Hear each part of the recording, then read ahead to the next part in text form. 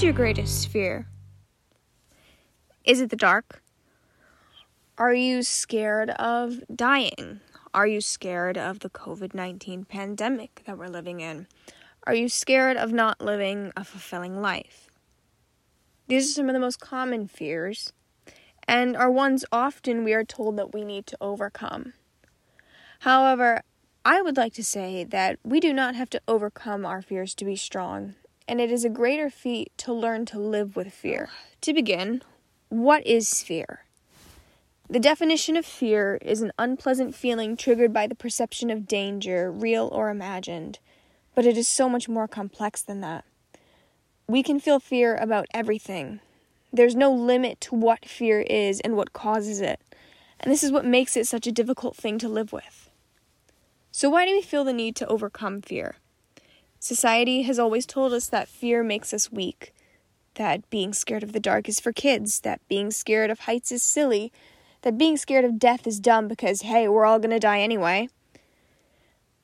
We don't realize the benefits of fear, that the chemicals that cause fear are actually a fantastic motivator, and that learning about ourselves based on what we fear is really important.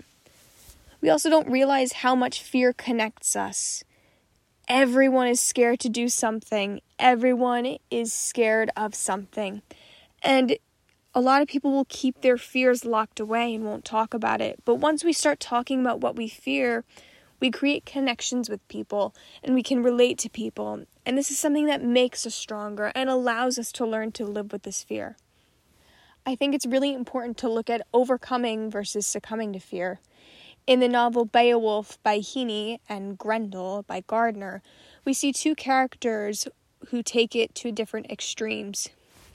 Beowulf spends his entire life fighting and killing things to avoid the fact that he is scared that he is a monster. And Grendel spends his entire life killing, not realizing that this is what makes him a monster, and then is scared that people will never forgive him once he becomes slightly conscious of what he's doing. Beowulf has always feared not being a hero and becoming a monster, not honoring his culture, and not making an impact, and not having a legacy. While on the other hand, Grendel is fearing being a monster and people only seeing him as evil and not being able to redeem himself and not being accepted in this world.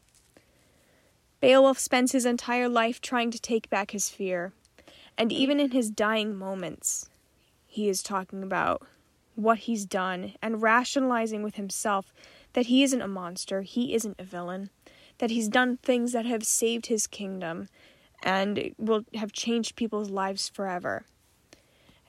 And it's sad for him that he can't die the hero's death he intended to.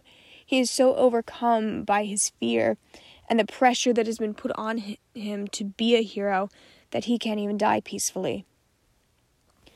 On the other hand, I think Grendel gives up on trying to live with fear and learn from fear very early on in the book.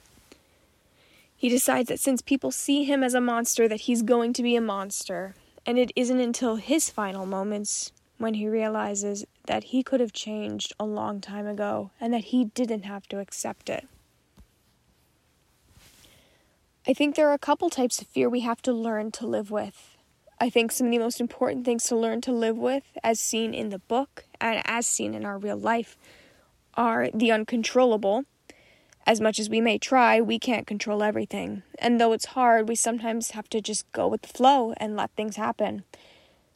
And the fear of ourselves.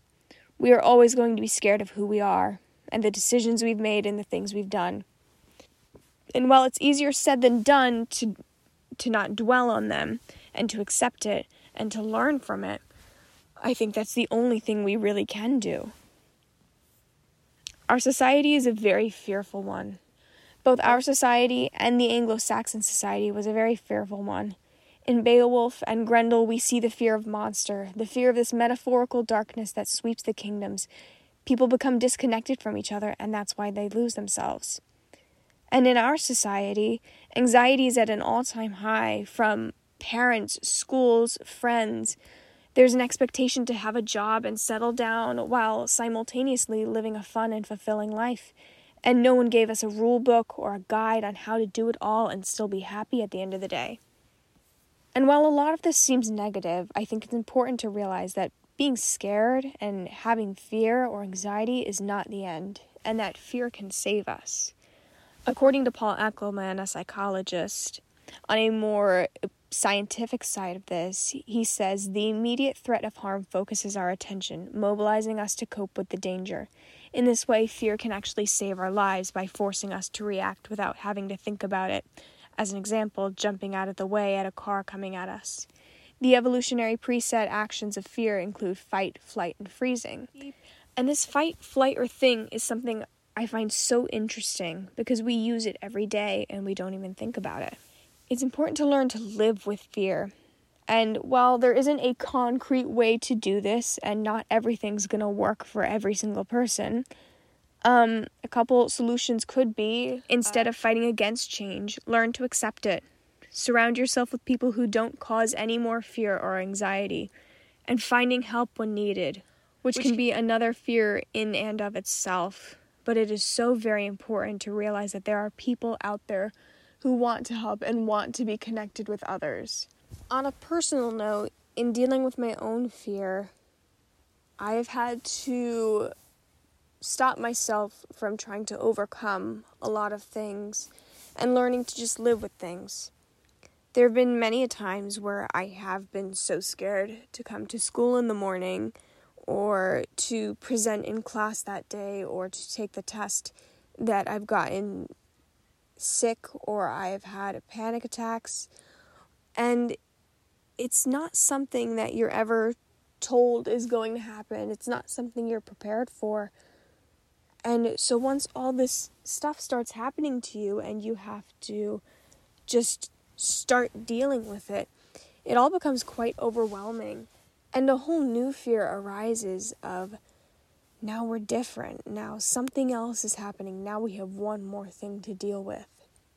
As teenagers, we are so overwhelmed already, especially in the world we're living in today, that the thought of adding one more thing seems like it could collapse everything. And it's why I think as a society we need to learn to go easier on ourselves and easier on our friends and peers. Because you never know what's going on in someone else's life. And so how can you expect them to be on top of the game when you aren't even? I think we need to work as people to understand our peers better, because in the world we're living in, a world encompassed in fear, all we have at the end of the day is the people we're connected to. James Thurber. And so with that, I will leave you with a quote by James Thurber in his short story, The Secret Life of Walter Mitty. To see the world, things dangerous to come to see behind walls, to draw closer, to find each other, and to feel. That is the purpose of life. I'm Parker Perosky. Thank you for listening.